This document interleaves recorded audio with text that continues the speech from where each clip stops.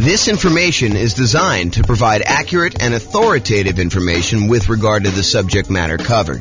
It is offered with the understanding that the presenters are not engaged in rendering legal, accounting, or other professional services. If legal advice or other expert advice is required, the services of a competent professional should be sought. Welcome to the Green Bay Real Estate Investing and Real Estate Financial Planning Podcast. Learn all about investing in real estate in Green Bay, Wisconsin, with a combination of real estate, financial planning, and modeling with numbers specific to Green Bay, plus syndicated, more generalized recordings of live and pre-recorded real estate investing classes, not all of them specific to Green Bay. Be sure to stay tuned after the podcast for a message from our sponsors. Well, good morning and welcome, everyone. Hope everyone had a nice Easter weekend, and now we are back. Today we are doing Portfolio Loans 101 for real estate investors, and apparently I got a typo, so I'm going to correct that and continue on. So today we're going to talk about portfolio loans. They're a relatively unusual loan product. When you look at like how many loans you're likely to do as a real estate investor, I've got some data on this that I just pulled from the National Association of Realtors, and portfolio loans would not be a significant portion. However, they're extremely important once you've used up your core 10 or when you are doing some more unusual things like buying in an LLC or buying where you want to utilize a self-directed IRA or self-directed 401k and not have to put 35% or more down in order to do the deal. There's a way to structure it where you don't have to do that when you use a portfolio loan with an LLC and a partner. So let's jump into it today. So here's the latest data.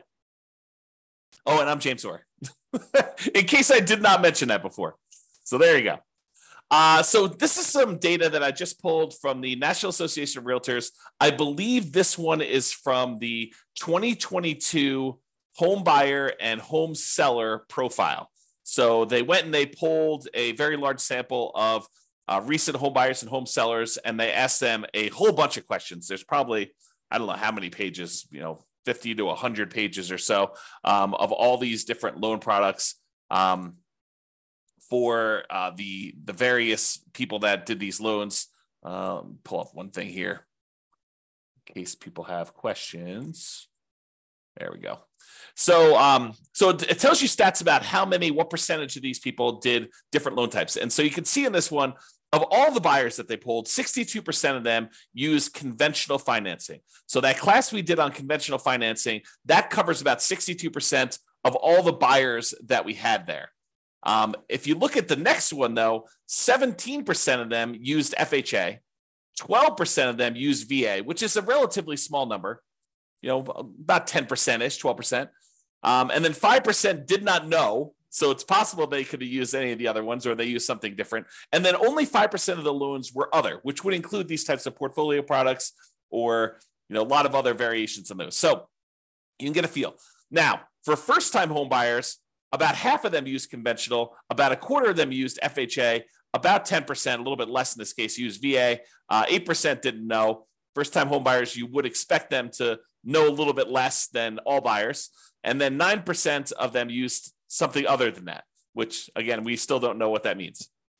And then repeat buyers, 67% used conventional, 14% used FHA. So a lot fewer people used FHA on their second loan. And 13% used VA, and still 4% did not know, and 3% used others. So you can kind of get a feel for what the popular loan programs are in that particular case. Now, this is the type of mortgage for first-time and repeat home buyers based on whether it was a fixed-rate mortgage or fixed rate then adjustable, or did they not know, or other. And so just looking at it, all buyers, I'm not going to do the crazy details. If you want to look at it, you can pause the slide and look at it later. But all buyers, 92% of the loans that they got were fixed-rate mortgages in 2022, which doesn't surprise me. A lot of people, especially early on in the year when interest rates were very, very low, were probably getting those fixed rate financing things because loans were at or near all-time lows at that point. I would expect in 2023 to see a slight uptick in the number of adjustable rate mortgages, because I think, to their detriment, some folks are using some type of adjustable rate mortgage thinking that, oh, I'm only going to be in this property for a year or 2 or 3, and or that rates are going to go back down and I'll be able to refinance out. I'm not so sure that that is the most prudent thing for folks to do. It's possible it could work out for you. I mean, we don't really know the future, but I don't know. I like the idea of locking in my interest rate risk and knowing that it's not going to get worse than a certain thing that I can handle. And of course, if interest rates improve, I can always go do a refinance at that point and deal with it then. Let me do this here. Okay. Hopefully that's a little better. Okay. So that gives you an idea of like what the loans are. So a lot of these portfolio loans are going to be fixed rate financing only if you do 15% terms, 15% amortization periods. A lot of the 30-year terms for portfolio loans are going to be adjustable rate mortgages. Now, they may be like fixed for the first, year or 2 or 5 years or whatever it is, and then they become adjustable. But the overwhelming majority of them are going to be adjustable in some form or another. So be aware that once you get to the point where you have to go do these portfolio loans, and have to, I mean that you're unable to get the other loans anymore because you've kind of exceeded the limit, or you're unable to get them for another reason, then you may be forced into taking some of these adjustable rate loans situations worth these portfolio loans. Okay. So quick recap. I'm not going to reteach all the classes we've already done because we've covered all of these previously, but recap. Other financing options besides these portfolio loans that we will typically use before we get to the portfolio loan option, although some of them not so much that we would use beforehand, but some of them we definitely do. So the entire creative financing family, the owner financing, wrap financing, loan assumption, the whole rent-to-own, lease option, lease purchase family, the whole agreement for deed, bond for deed, contract for deed, installment land contract family, and then buying properties subject to the existing financing. That whole group is what we consider creative financing, and we've covered those previously. I'm not going to cover them again. We could usually do low down payment options a lot of times with those, and in some cases, we may be able to structure nothing down loan options there. For private money, we are going to grandma, someone that we already know who is not in the business of making loans, and we're asking them to loan us money in order to buy real estate. We can negotiate low or nothing down options there. It's usually based on some type of relationship or trust with that person, and a little bit of negotiating probably. The quality of the deal probably does help in those cases in order to get the private money. Then there's the whole hard money family, which is usually someone who is in the business of making loans against real estate. You're very likely to be able to negotiate some type of low down payment. In some cases, probably even nothing down if the deal is good enough. And it's usually based on the quality of the deal. And sometimes a little bit of negotiation there. For the hard money loans, they are generally commercial loans only. They are not usually loans to do owner occupants with. So you'll be limited in what you could do there. There may also be some local banks that offer low or nothing down loan programs, which are different than what we've already covered. So you can go check out those as well. And then typically the kind of group that we focus on for house hackers or nomads. Again, house hackers are people that move into a property and they're renting out another part of the property. Either they're buying a single family home and getting roommates, or they're buying a duplex, triplex, or fourplex, and they're renting out, one of the other units or all of the other units so that they can live in one and have the other ones there. So that's what house hackers are. Nomads are buying a property. They move into the property, usually as an owner occupant with 5% down, sometimes a little bit less, sometimes a little bit more, but they're getting owner occupant financing. They're living there for at least a year. It's a requirement of the lender. The lender changes those rules. We'll teach it a different way, but they move in for at least a year. And then at the end of the year, or whenever they've saved up their next down payment, they go buy their next property, usually another owner occupant property with little or nothing down. And then they move out of the old one, convert that one to a rental, and they repeat the process until they buy as many rentals as they want. So the loan programs typically for house hackers and nomads are VA financing. VA financing is a nothing down loan program for veterans. It requires VA eligibility, but you can buy single family homes with it, duplexes, triplexes, or fourplexes. Then the USDA financing, which is typically for rural properties, another nothing down loan program. You can't buy just any property with USDA. It has to be a property that is rural, and usually only use those for single family homes. Then there's the FHA financing, which anyone can use. 3.5% down is the lowest amount you could do on those. So although sometimes you can combine them with down payment assistance, and then you use those to either buy single family homes or duplexes, triplexes, or fourplexes which is a great strategy if you're trying to use minimal down, 3.5% in this case, in order to buy multifamily property up to fourplexes. Then finally, conventional loans, 3% down for like the Home Ready or Home Possible, or wherever they call that loan program for the owner occupants on those. Most of the time, though, we're going to be using 5% down conventional loans. And this is usually for single family homes only. For the low down payment options, you can buy multifamily, but it's not going to be at that 5%. And then the non-owner occupant, if you're going to buy investment properties, it starts at 15% down. That does have PMI, or 20% down without PMI. And in a lot of cases, we'll opt to put a little bit more down to get better interest rates and to borrow a little less to improve cash flow. Also, a point that comes up a little bit later here is this up to 10 finance properties per Social Security and tax return when buying non-owner occupant properties. So I'm going to cover this here because it's part of why we go to portfolio loans to begin with. So when you're getting these loans, like conventional loans, FHA, USDA, VA, they count the number of loans that you have on your tax return that are on your Social Security. And so like on your Social Security number, when you go and qualify for the loan. And they say, hey, look, if you have more than 10 loans total, like, I've got a VA property that I first moved into, it's a fourplex. I lived there for a year or two. Then I converted that to a rental. Then I went and I bought another property with an FHA loan. And so I've got, these 2 loans. I've got 2 fourplexes that I did that way. Then I bought a whole bunch of conventional properties that I lived in over the years, and I've kept all those. And I bought a few as rentals as well. Now I have 10 loans in my name. A VA loan, a FHA loan, and 8 other conventional loans, some which I moved into and lived there as an owner occupant, some which I bought as a non-owner occupant for investment purposes from the very beginning. And they say, okay, great. You want to go buy another property. You no longer can get conventional financing because you have 10 or more loans in your own name. So now you need to go and get a portfolio loan. And that's what we're talking about. That's why we're talking about portfolio loans, is they are the solution once you get 10 loans in your name, okay? So that's what we're talking about there. So just another couple comments here about other financing options. Sometimes we will use down payment assistance, especially if you're a first-time home buyer, in order to buy a property and get some help with the down payment. And that's usually in conjunction with FHA, although you probably could do it with some other ones. And then these portfolio loans, which we're using today. Okay, so portfolio loans. So some people will choose to use portfolio loans as a nomad or house hacker, and they're approved to do that. Not that they're not allowed at all. Although, as we will cover in a class I think we're doing on Friday, your kind of loan planning class, you will find out that we probably should not be using a portfolio loan early on if we can avoid it. There's a optimal path or optimal paths, kind of like a best use, best case strategy that we should use when we're talking about doing loans for nomads and house hackers. And we will talk about that Friday when we talk about loan planning.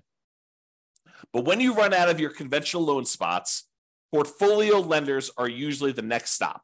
And usually portfolio lenders are local banks that make loans that they keep. They're not selling them on the secondary market. They're not making an FHA loan or a VA loan or a USDA loan or a conventional loan and then selling it on the third market to someone else, a quasi-government agency who's buying those. They're usually keeping them in their own portfolio, and that's why they're called portfolio loans or portfolio lenders. And so you need to find the lender. Not that those banks don't do other loans as well, but they also have a portion of their loans that they generate that they keep on their own books as in their own portfolio.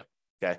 So we prefer typically 30-year fixed rate conventional financing, especially when we're doing the nomad strategy or house hacking strategy, and even honestly for long-term buy and hold.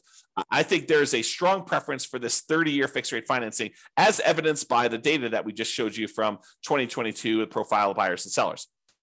However, once you get to this point where you run out of conventional loan spots, you've got 10 or more loans on your Social Security number, then we go to these portfolio lenders. And a lot of these are typically like a 3-year fixed rate financing, then it adjusts every year, which we call a 3-year ARM, or a 5-year fixed period, and then it becomes an adjustable rate mortgage after that, for the next 25 years, or a 7-year ARM where it's fixed for 7 years, and then after that, it adjusts every year or 6 months or whatever the terms are for your particular loan, where it becomes adjustable. And a lot of these loans, they are 30-year amortizations, which means that they're scheduled to last for 30 years and that the loan will be paid off after 30 years, but they are adjustable rate mortgages, meaning that the interest rate on them is an adjust with whatever the prevailing interest rate at the time is. So if interest rates go up, your payment could go up, which could get very ugly.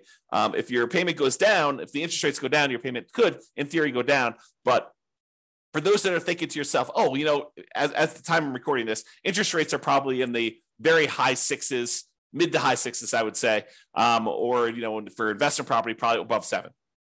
And you're thinking, oh, interest rates are incredibly high right now. Of course they're coming down. And I will tell you, no, that is not true. It is true that it is possible that interest rates can come down, and it is true that it is possible interest rates could go up. And if you look at it, I did this new tool. I think I called it I don't even remember now. It's kind of like my interest rate meter or something like that. I don't remember what I called it now. But basically, when it looked at, if you put in what your interest rate is today, it told you what percentage of the time the interest rates were above that. And right now, at about this kind of 6 to 7% range, if I remember correctly, we're only about the halfway point. About half the time interest rates were higher than this, and about half the time interest rates were lower than this. So this is not an exceptionally high interest rate. In terms of recent time, it seems exceptionally high because we've been in a period of very, very low interest rates historically.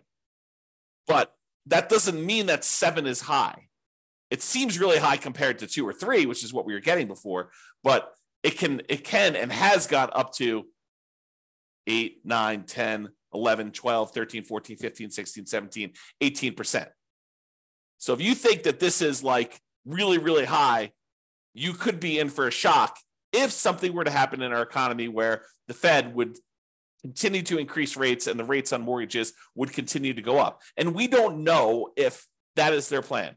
There's lots of speculation out there. There's some people that believe that the Fed's going to lower rates, and some people believe that they're going to keep them where they are. And if we end up with some other new crisis or inflation is not under control, who's to say that the Fed will not continue to raise rates?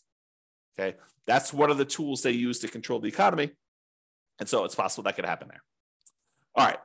There is no hard limit on the number of portfolio loans that you can get, but you still need to be able to qualify for these loans. They have the traditional, debt to income or debt service coverage ratio qualifications that they have.